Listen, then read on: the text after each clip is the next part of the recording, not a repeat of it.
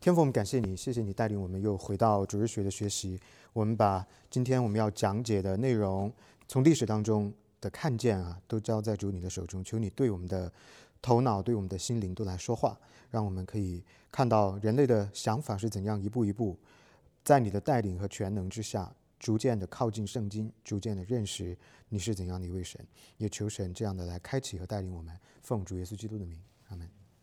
OK， 回来主日学，我们还是先回顾一下前面的内容。我们只回顾最后讲到的就是早期希腊哲学的三个最重要的人。第一个苏格拉底，这个人呢生活在470年到399年，这个是主前，他是属于希腊时代Hellenistic period。那苏格拉底呢，主要是批判他之前的辨识的怀疑主义跟相对主义，主要是通过理性的批判来追求真理跟知识，特别的关注两个问题：什么是 goodness 以及什么是 justice。那么第二个呢，很重要的就是苏格拉底法，也就是我们所讲的辩证法。大家想起来吗？辩证法就是通过两个或两个以上的说话，用这种批判性的对话来追求真理。然后呢，他们非常强调的是事物的定义，在一个对话里边或者在不同的对话里边，同一个概念、同一个事物的定义呢，要连贯的被使用。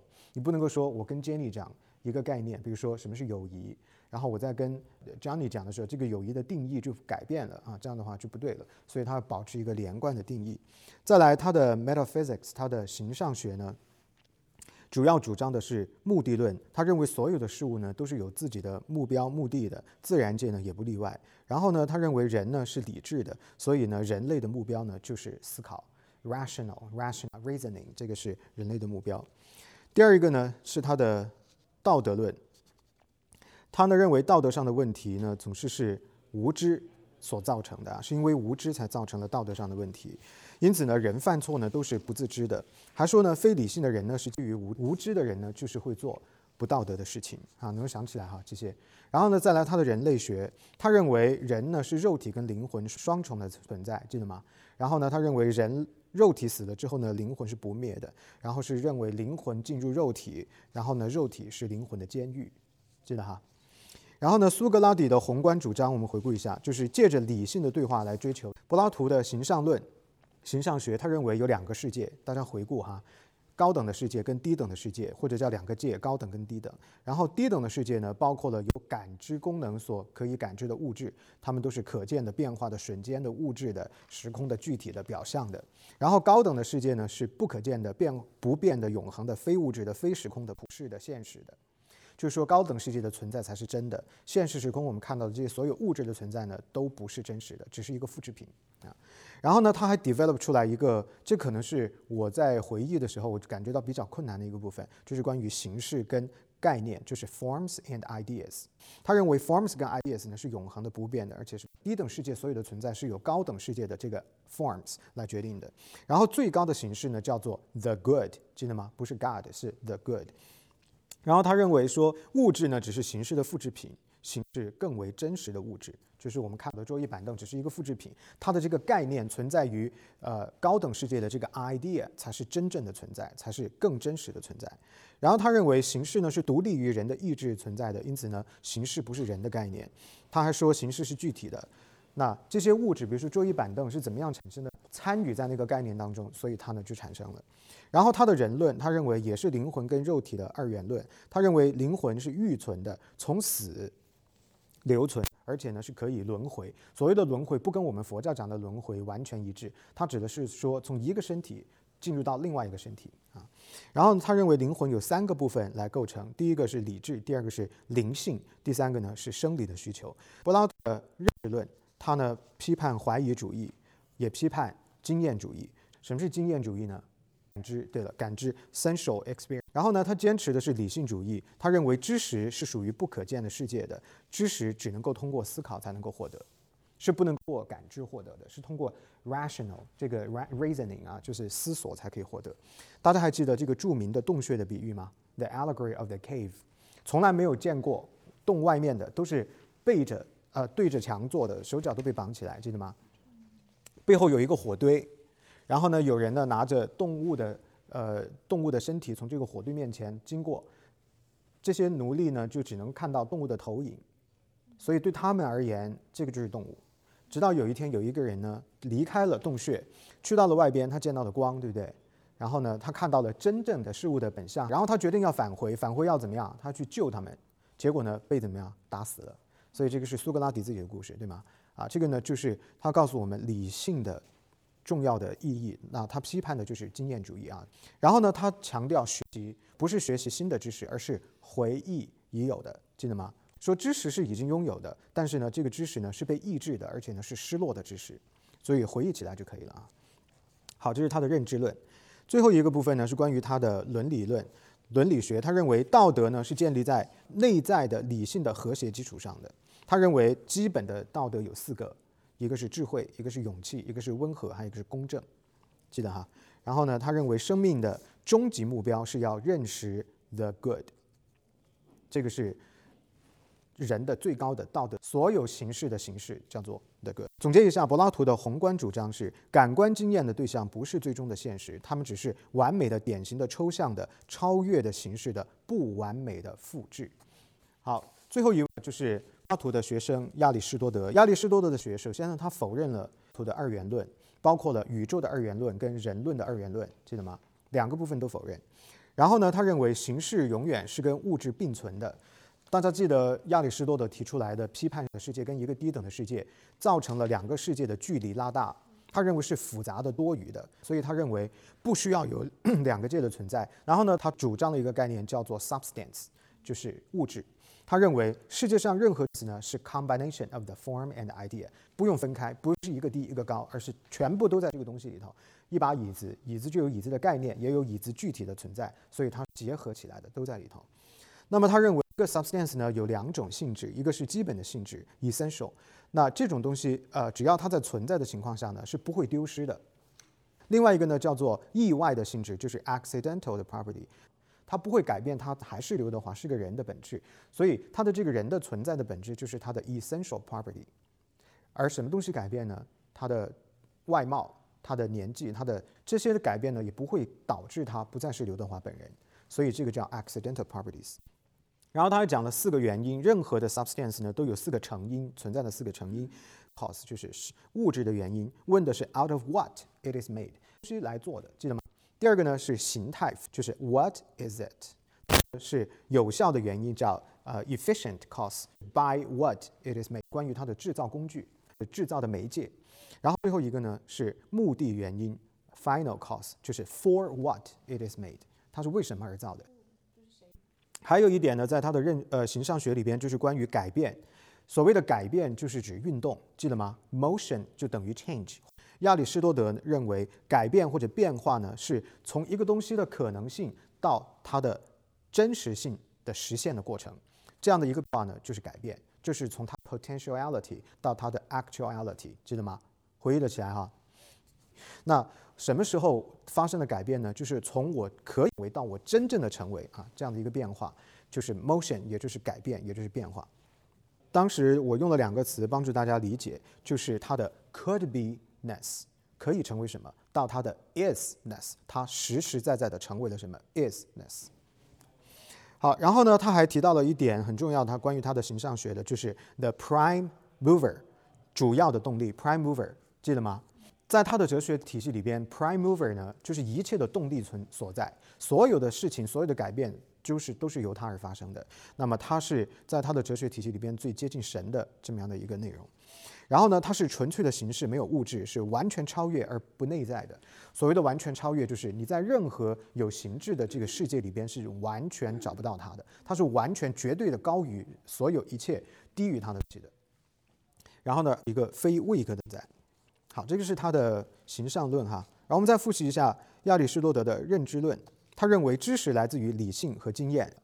然后呢，他认为意识就是 mind。Soul 跟 mind 是不同的。他认为 mind 有2种，一种是被，一种是主动的 mind。所谓的主动的 mind 呢，就是从感官经验出发所获得的信息，而所谓的被动的呢，就是仅仅从感觉接受。那么主动的 mind 呢，我用感知、感官接受信息之后，还要完成一个在我的头脑当中过程，也就要 involve 你的大脑的运动。但是被动的感知呢，是没有后面那个内容的。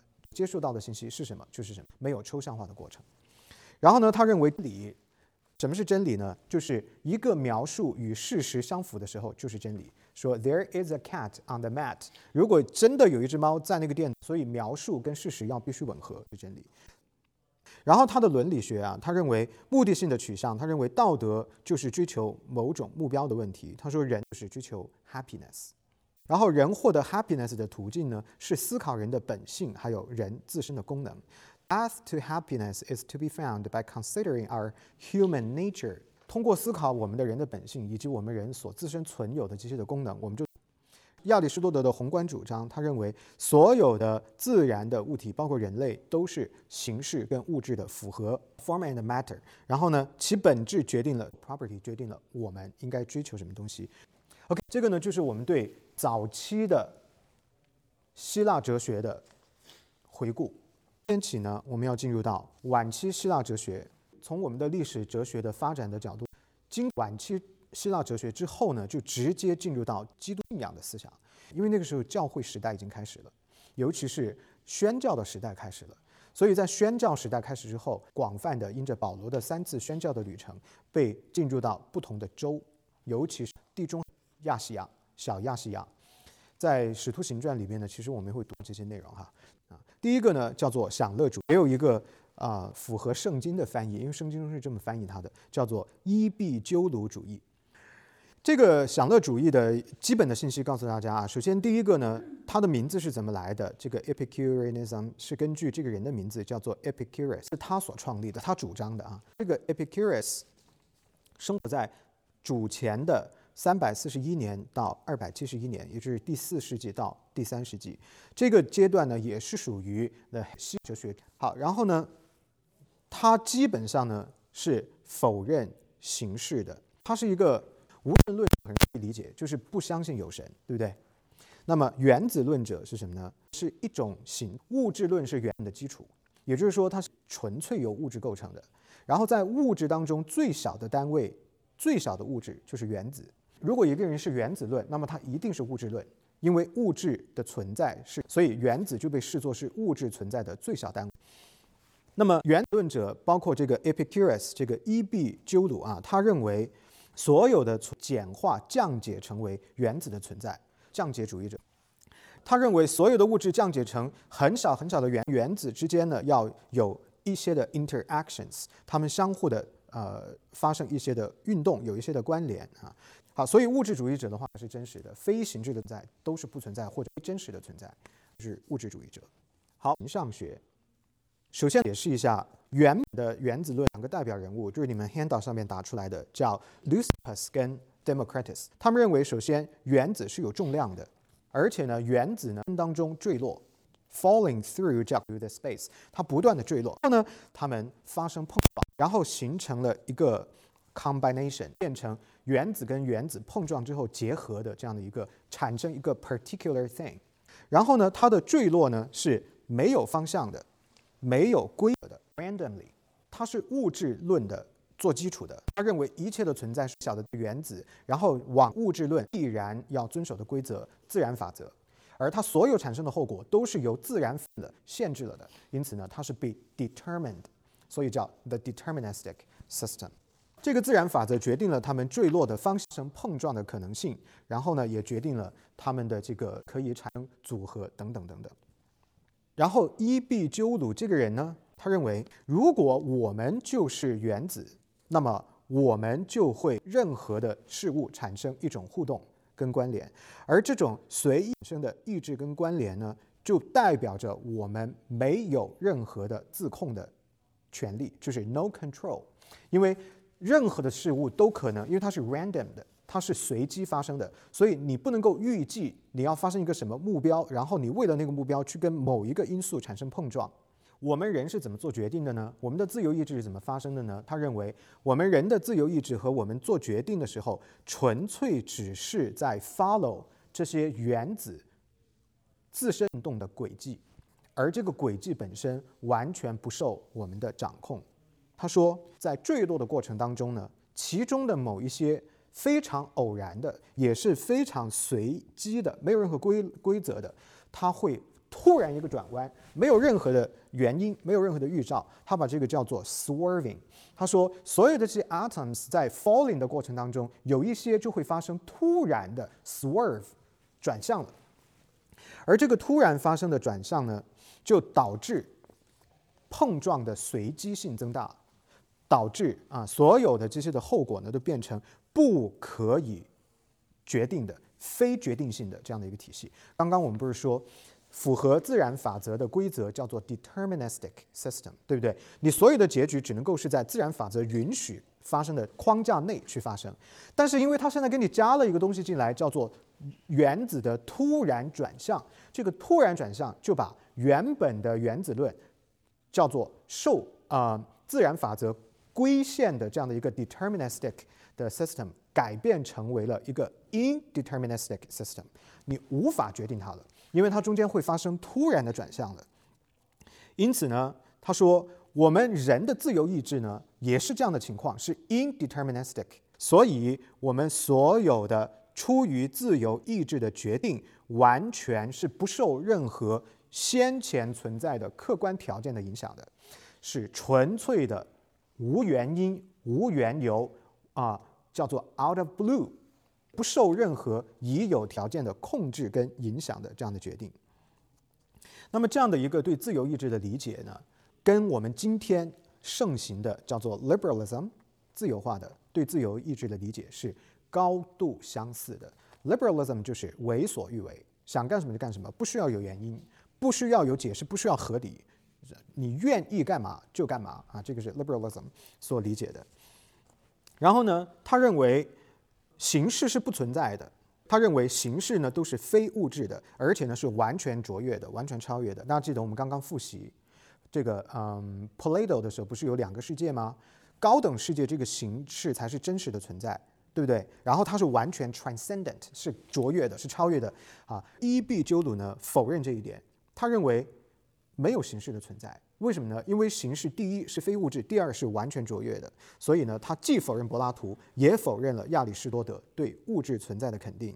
同时，因为他不相信非物质的存在，所以他当然也就在人论的里头否认了灵魂的存在，对不对？为什么他叫享乐主义呢？现在你明白了吗？因为灵魂不存在，只有肉体存在，而肉体存在就要让肉体快乐所以呢，这个就是享乐主义的一个翻译的来由那么既然他不相信灵魂的存在，不相信非物质的存在，当然他也否认任何形态的神的存在，所以他是无神论者，清楚了吗？他是无神论者，然后又是物质主义者，所以没有灵魂，没有神，没有形式，他不相信任何高于人的其他形式的存在跟人有任何的关联。那么刚刚我已经稍微提到了一点这个原子论呢，在今天呢也是被探讨的非常的多的因为今天我们认为物质的最小单位不是原子，而是量子是 quantum， 所以这个 quantum events 呢就变成另外一个解释物质世界的存在的话题。So that's a separate topic for a different day。不过呢，大家知道万变不离其宗quantum 也是 randomly， 也是自由的随机的发生，它仍然是一种形态的物质论。好，我们来看一下伊壁鸠鲁主义的认知论，他是经验主义者他认为所有的知识呢都是通过感官来获得的，而且呢感官呢是可信的。为什么说他是一个经验主义者呢？我们大家都一点都不用觉得奇怪。为什么呢？因为他否认非物质的存在，他只承认物质的存在，而物质被感知的方法就是感官嘛。所以大部分的物质论者都是经验主义者，因为没有物质的话，感知就没有对象，所以大部分的物质主义者都是经验主义者然后他特别的强调感官是可信的就是我们感知的是非常的准确的。好，最后一个部分就是要看到这个享乐主义或者叫伊壁鸠鲁主义的伦理学，因为他否认灵魂，他只承认物质就是肉体的存在，所以呢，他认为人生的追求就是追求快乐，避免痛苦。是不是很熟悉其实今天大部分的人都是这么想的，对不对？大部分的人都这么想的。然后呢，他不是一个粗糙的享乐主义者，这样说好了，他算是个精致的享乐主义者。怎么说呢？今天我们大部分的人所追求的这种所谓快乐，人生就是要高兴，这个叫粗糙的享乐主义，也就是它指的是那种 as much as possible 这种越堕落越快乐的那种享乐sensual pleasure 给我越多刺激我就越快乐，这个叫粗糙的享乐主义。但是呢，伊壁鸠鲁是个精致的享乐主义者，他认为他不追求量化的快乐，他追求的是有质量的快乐，就是它不是关于越来越多越好，而是关于多少不重要，而是我得到的这个快乐是不是真正的有质量，是不是真的能够使我快乐，减轻我的痛苦。所以呢，它不是一个 quantitative 的 method， 而是一个 qualitative， 是关于质量的，而不是关于数量的。因此在这个基础上呢，他提出来我们应该要追求的快乐是一种长期的快乐，而不是那种短期的快乐，不是转瞬即逝的快乐，比如说吃喝玩乐还有 sex 像这些都是短期的快乐。他认为长期的快乐才是真正的快乐，而他认为长期的快乐是什么呢？是一种安静的对生命的思考，这是人长期的快乐。对，听起来是有一点矛盾就是叫 a quiet life of meditation 或者 contemplation， 就是对生命的思索，这个是他理解的长期的快乐。还有一点，在他的伦理学当中呢，他是一个个人主义者，他非常的注重的是个体，他不关心社群，不关心社会，他的着眼点都是在个体上边。因此呢，我们说他的伦理道德的目标，或者说是否一个人能够获得人生的快乐的这个目标，不是由社群决定的，而是由你这个个体决定的。它是一个 individualistic view， 叫做 ethical egoism， 精致的伦理学的利己主义，清楚吗？它是个利己主义不是利他主义，是利己主义，而且是精致的伦理的利己主义。就是我的快乐是由我决定的，跟其他人都没有关系，而我要的快乐是长期的快乐，是有质量的快乐。什么是这个最有质量的快乐？这样的幸福呢？就是一种安静的思考的人生状态。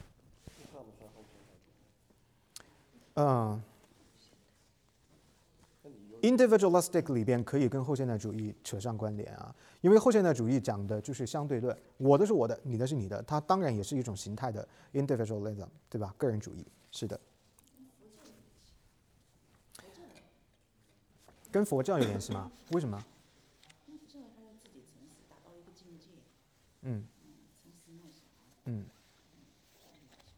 对，他可能可以从个人修为，就是佛教讲的个人修行的这个角度，它与个体有关但是我认为佛教可能不完全是一个完整意义的个人主义因为对他所思考的就是我不下地狱，谁下地狱呢？对不对？是我牺牲我来成就你，这就已经不是利己了，而是利他了对吧？好，我们来评估一下享乐主义或者叫伊壁鸠鲁主义的总结。他认为伦理上的善是一个有质量的人类是否快乐的问题，就是关于什么是良善什么是伦理，什么是道德，就是关于我是不是快乐。而这个快乐怎么定义，怎么追求，是你个体说了算，你自己决定。好，我们来看一下问题，请问今天我们在哪里能够看到享乐主义或者伊壁鸠鲁主义？哪里都有。比如说中国年轻人像知乎上面那种，大部分都是物质主义然后享乐我觉得他们也是要这个追求长期快乐，比如说自律才自由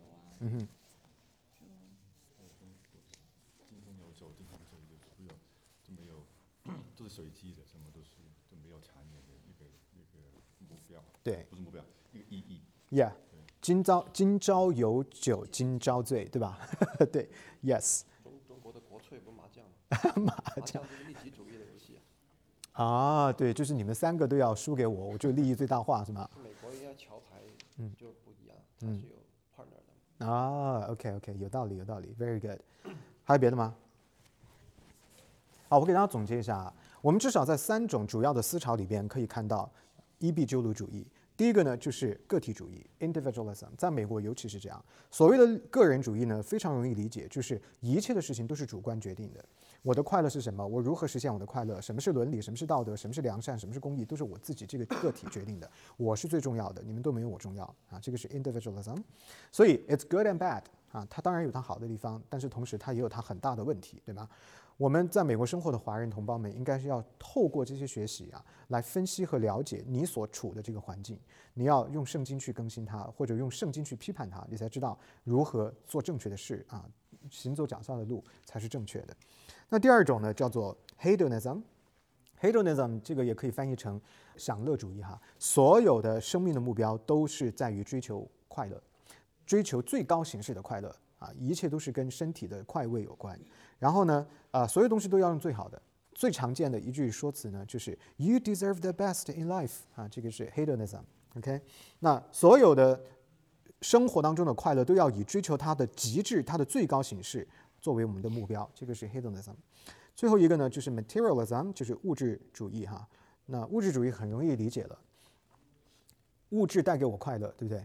啊，住大房子、开好车子啊，等等等等，赚很多钱，跟物质有关的，它通过刺激我们，给我们这种身体的 pleasure，right？ 所以在这些的 isms， 这些不同的 isms 里边，我们都能够看到这样的例子。最后我们来看一下享乐主义的问题是什么呢？大家觉得伊壁鸠鲁主义的问题是什么？以自我为中心 ，yes。还有呢？他其实自己有点矛盾，他说是物质主义啊，但是他最后追求的是沉思生活，那个其实是精神境界。嗯哼。那有点矛盾。Yes, very good。还有吗？然后他也受当时的科学研究的这个自然规律的限制，就是当时觉得可能是不知道是不是地心论还是什么，所有东西都是下降 Natural law，但是宇宙观里面其实那你不同地方重力不一样，所以他可能那时候也不知道还有量子啊，还有那个随机游走啊那些，所以他也受那个自然科学当时的那个程度影响。是的 ，Great。还有吗？排除这个人的意识，排除人的大脑的作用，排除灵魂没有灵魂，所以他否定了柏拉图跟亚里士多德他们灵魂里边的理性的功能，对吧？否认了这个 mind 的功能。Yes, very good。好，是的，刚刚讲得非常好。我们看他的主要的问题呢，其实 Jenny 刚刚还有那个赵静姊妹两个都刚好都提到了哈，讲得非常的好。第一个问题非常明显呢，就是它是矛盾的啊。它的伦理学跟它的形上论呢是不能结合在一起的，对吧？你又是追求物质，但是最后要追求一个精神层面的思考啊，这个就显然是一个很清楚的矛盾。那第二个它的问题呢，就是它的这一套理论里边呢有理性主义的部分，也就是说它讲的东西呢很多东西是可以成立、可以合理的，比如说这个原子论啊，它必须遵守自然法则的规则，这些呢都是 rational， 是可以成立的。